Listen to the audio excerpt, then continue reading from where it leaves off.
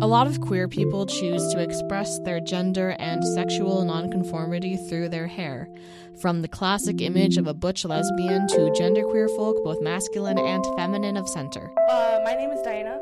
I am 19 years old. I'm a second-year student here at IU, and I identify as a cisgendered woman who is also queer and asexual, or asexual spectrum. And I have had non-traditionally feminine hair for about 2 years now. When I talked to Diana, her hair was a faded purple, and she had an undercut, kind of. I'm actually currently growing out an undercut, which is a pretty typical, I hate to say queer haircut, but a lot of queer people tend to gravitate towards the longer on top and the shorter on the sides. I'm actually growing that out from this summer.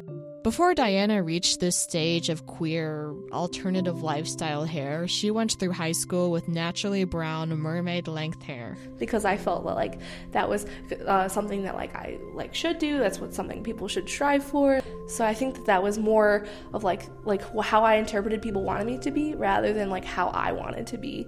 And then cutting it off was definitely, a liberation for me. As for hair color, Diana started dyeing her hair conventionally before moving on to green, white, rainbow, and the purple hair she has now. When I met her a year ago, she had pink hair. Each time I dye my hair, it lasts roughly a month or two, just depending on what my finances are like and how long the dye stays in my hair and all kinds of stuff like that. So it varies a little bit from color to color. I do it completely myself, so I own the bleach, and I go and I get the hair dye myself, and sometimes a friend will help me with spots I can't see, or I'll help you dye your hair if you help me dye my hair kind of thing. But typically, it's just a one-woman show. That hair dyeing reciprocity goes to show hair's importance to queer community. I asked Diana if she ever recognizes other queer people by their hair, whether they have undercuts like I do or crazy colors like she does. There's almost sort of an extra respect there for people. So if I see people who are very obviously if they're very obviously queer people, or they very obviously have interesting hair, or just interesting things physically about them in general, I feel sort of more of a connection to them, because I also express that in my identity in the way that I present myself. And so there's almost a camaraderie about people, even if I don't know the people, just sort of a I see you kind of thing. It's nice. Diana said that her hair helps her feel more like herself.